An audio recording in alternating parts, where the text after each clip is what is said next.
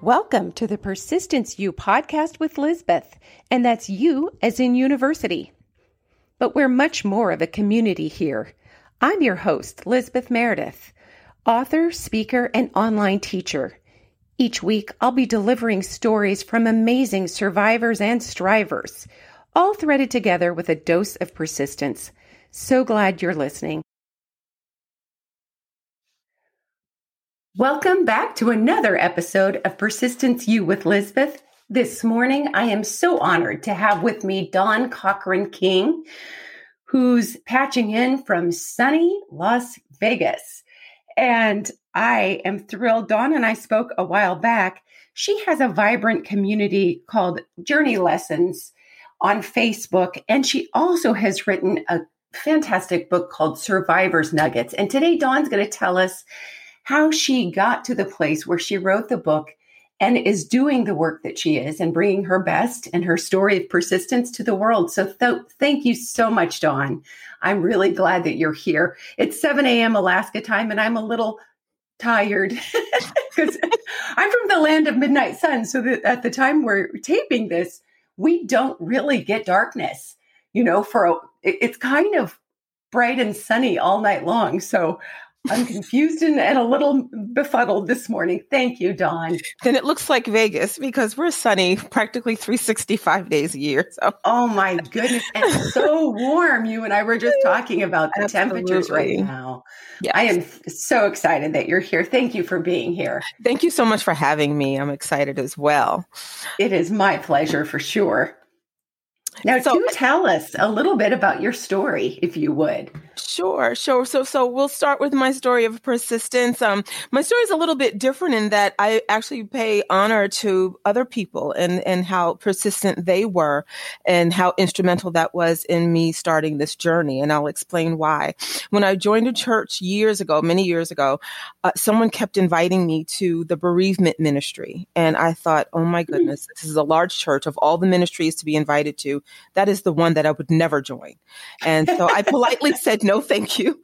And nope. But the same person kept asking me, and it just seemed like she found me every Sunday. And then when a second person asked me, I thought, why am I being asked this question, and why are they being so persistent about it? And I finally said, you know what? I'm going to have to decline because I'm too emotional. I cry too easily. I don't know that I could really help someone through that journey. And the first thing the person said was, you know what? That's exactly what we need. We need people with compassion. And I had no more excuses at that point, because that's who I am. So I make a long story short, I went to the first meeting just to kind of get my feet wet and see what it was like. And I listened to other members. They were going through training and they were sharing their own stories. And it made me reflect on my own loss. I just recently had lost my grandmother, and it made me reflect on my own experience with grief. And I thought, this is where I need to be. It's helping me. I want to turn around and help other people through their loss. And it's something that's ongoing.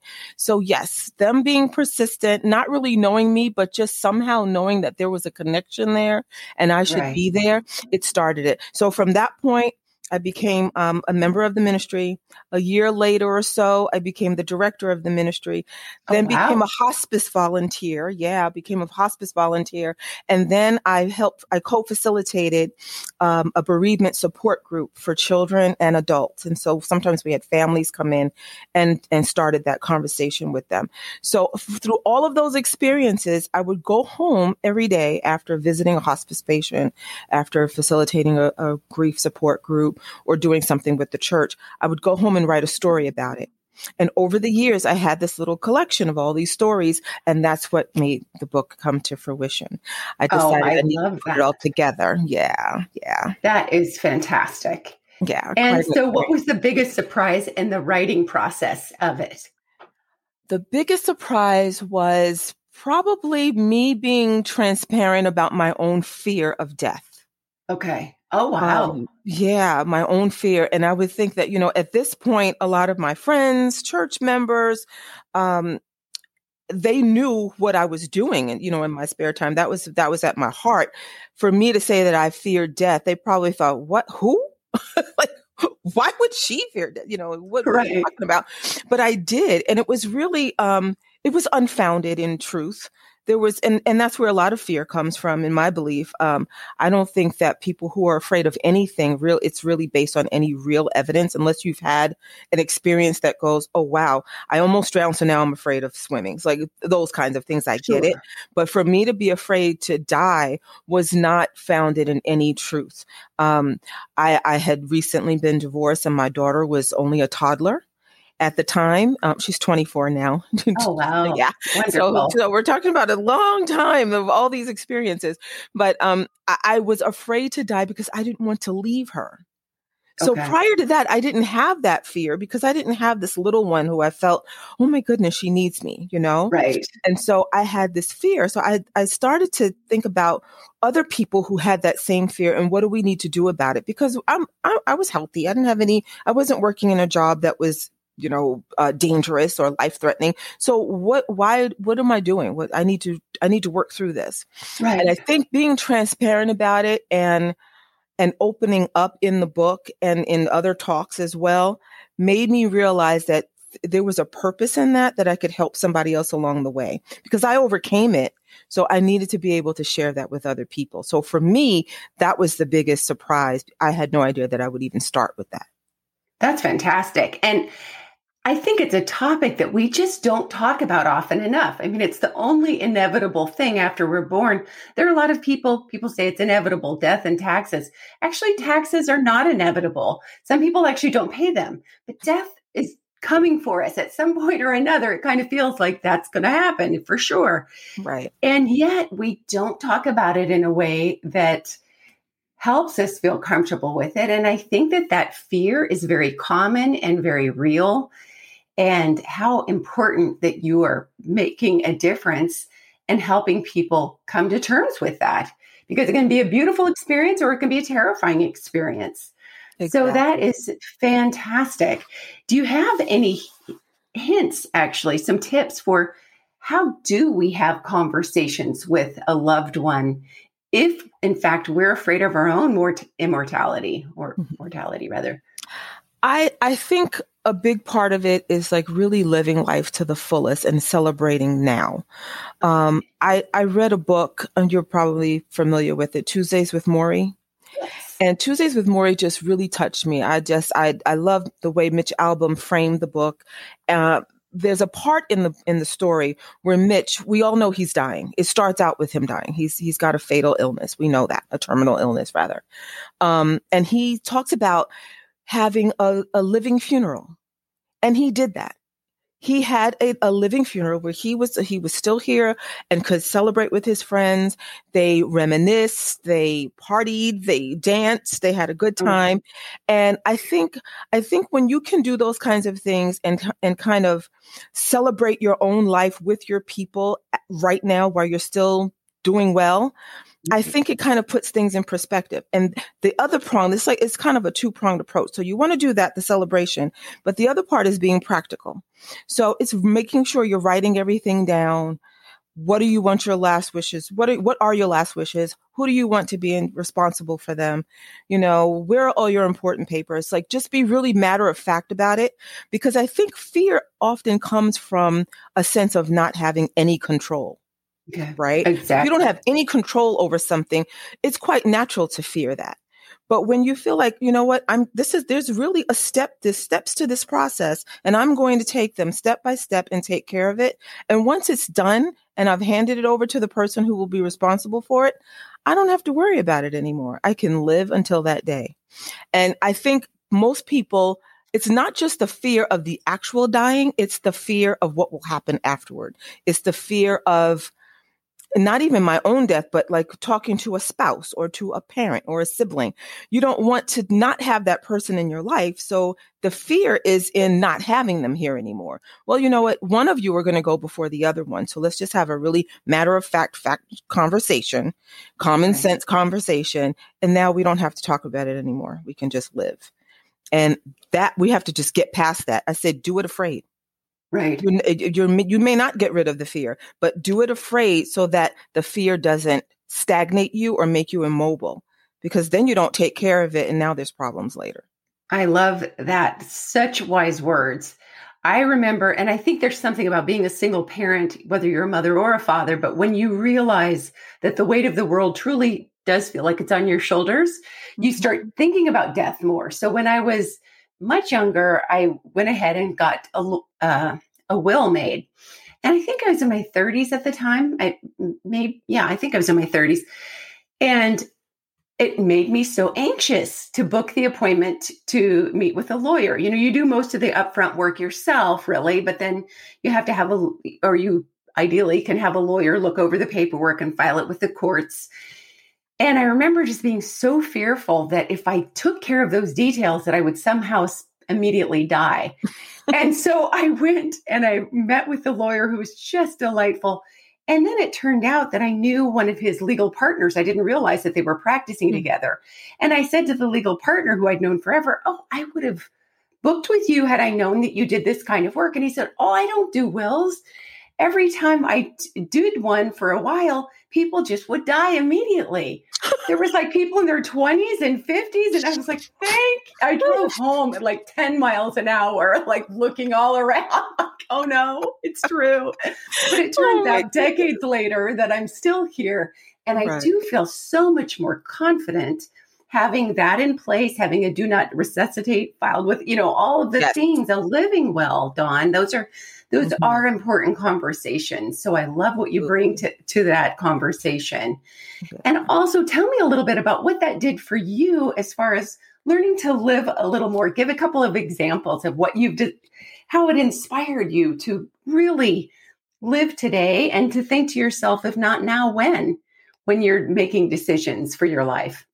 I would say in all things, whether it's preparing for your death, as we've just been discussing, or just preparing for your career, whatever you're doing, you're about to go get a degree, whatever you're working on, I think there's going to be some element of fear. There's going to be some element of the anxiety that you talked about. I think no matter what it is, you just come up with a plan. You have to, and write it down. You write down a plan. That control comes back that I spoke about earlier. Okay. There's nothing really to fear here. I'm going to take it one step at a time and take care of it. And I've done that. I think, to kind of shift gears a little bit, but still answer your question, I talk a lot about the stages of grief. Mm-hmm. So in addition to preparing for our own death and making sure we're being like good stewards over our life, right? Sure. We have to make sure that we understand what that process is, because we're all going to go through those stages. We've probably gone through those stages more than once already. You and I are kind of seasoned. So we've gone through those stages already in our lives, right? So what those stages, they're typically 5 to 7, depending on who you read. But I say I wanted to give that to my readers so that they understand that there is kind of a normalcy to it. Because so often people go, "Oh my gosh, I can't believe that I keep picking up the phone to call my mom and I know she's not here anymore." Or "I can't believe I keep thinking that he's going to turn the key in the door and come home and he's not here anymore. So what's wrong with me? Am I going crazy?" And my thing, I've said it so many times, that's normal. All of it is normal. All of the stages are normal. You're going to go through them. And you may not go through all of them. You may not go through them in the order in which they're written. And you may return to one a year or two later. Something will trigger it. All of that is normal. All of the above is normal. And what I like to leave people with is the more you love and the more you care, the more you're going to grieve. So if the grieving seems incredibly hard, be thankful that you had all that love when the person was here. And that is such a beautiful way to reframe that. That's absolutely true. Mm-hmm. I mean, if you were completely inoculated from pain of someone dying, that means you weren't in very deeply, or you spent so much time protecting your heart that you couldn't be fully available. So what a beautiful way to look at that. Yeah. Yeah. That's fantastic. And so in your book, give us a couple of, maybe the highlights of writing it, mm-hmm. and how it's laid with people. How have people responded to you since writing your book? That's such a wonderful accomplishment. Thank you. Thank you. I would say that the fact that it's based on true stories really hits home. So what I did is I took each of the stages and I concentrated on the five. Elizabeth Kubler-Ross, I always pay honor to her, Right. God rest her soul. She came up with the 5 stages. And so what I did was I had a chapter for each stage. And in each of those chapters, I shared a short story, a true story, either something that I experienced myself or something that someone shared with me, of how they actually got through that particular stage. So it's all the matter of fact textbook information about what that stage means and how a person can identify when they're in that. Okay, you know what? This is denial.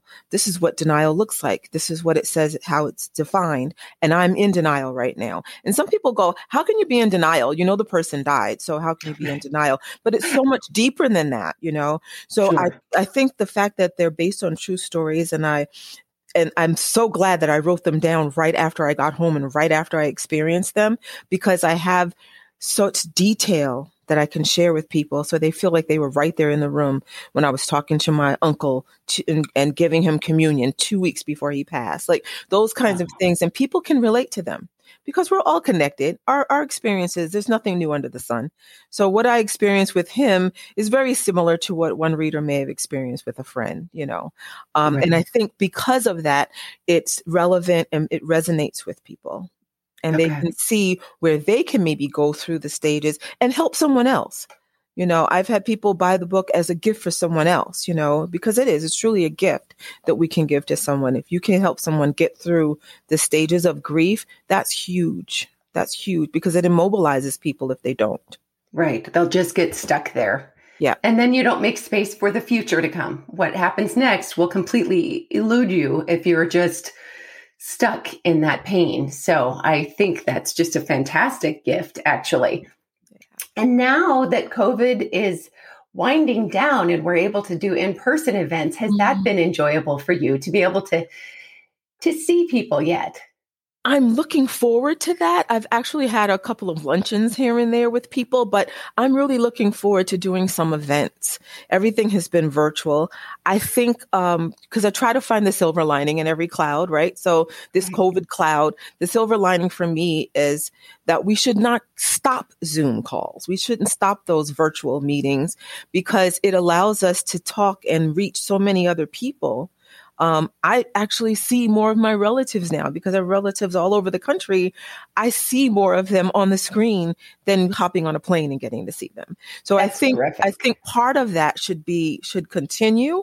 But yes, I am definitely looking forward to some virtual events and book signings and being able to support other authors as well, for sure. Oh, I love that. And I hear from other author friends that they're continuing those hybrid events where if you do an in-person event, but also add a virtual component to it, you can include so many more people. And your topic is so incredibly universal. So I think that will really resonate with a lot of listeners, a lot of readers. Yeah. So terrific. So what will you be working on next, Dawn, besides promoting your beautiful book? Thank you. I actually am taking a turn to a different topic now, and I've started doing some research. I want to write a book about historically correct curriculum for the public schools. Okay. So much has been in the media with, we've talked so much about diversity and equity and inclusion and being culturally competent. We have committees in just about every industry you can think of, in our schools, in nonprofit organizations, industry associations and corporations. They all have a committee, and we talk about that. We talk about being inclusive and making sure that we're being culturally aware of all of us.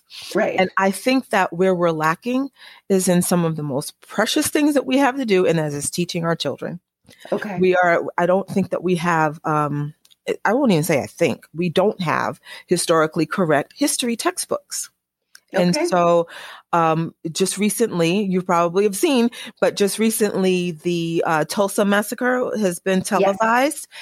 And that has brought a lot of awareness where even some of the people in Tulsa didn't know about some of it because it was so difficult for the families who lived through it to pass the stories down through generation and generations. Sure. So and actually Oklahoma, I have to applaud them. Oklahoma as a state, they have decided to include that in their history curriculum for their students. Okay. And I would love to see that and other stories, across many cultures. I would love to see other stories included in history. I long have left the K through 12 system as a student, but I can remember very clearly things that I never learned in school that I learned as an adult. And I think we just owe it to our country to do that. So I'm doing some research on that. And it may be an anthology where I get together with other authors and try to put something together. I'm not sure yet, but that's where my passion lies right now. That is really exciting, very exciting. And sounds like you have a good strategy, or you're developing a good strategy for that. Yeah. And it's very important, I think, when we grow up and we read just a slice of what we do in our curriculum, and then later find out there were so many missing pieces, there's a real feeling of betrayal for so many of us. And yet it's like exposing family secrets. If you write memoir, not your family will not necessarily applaud you if you're exposing things that may help other people, but that also don't look very favorable on certain some. So it comes with a brace yourself experience is coming ahead, but so worthwhile. So worthwhile, because we can't change what happened in the past, but we cannot forget it either. Exactly. And as an educator, I did teach for several years.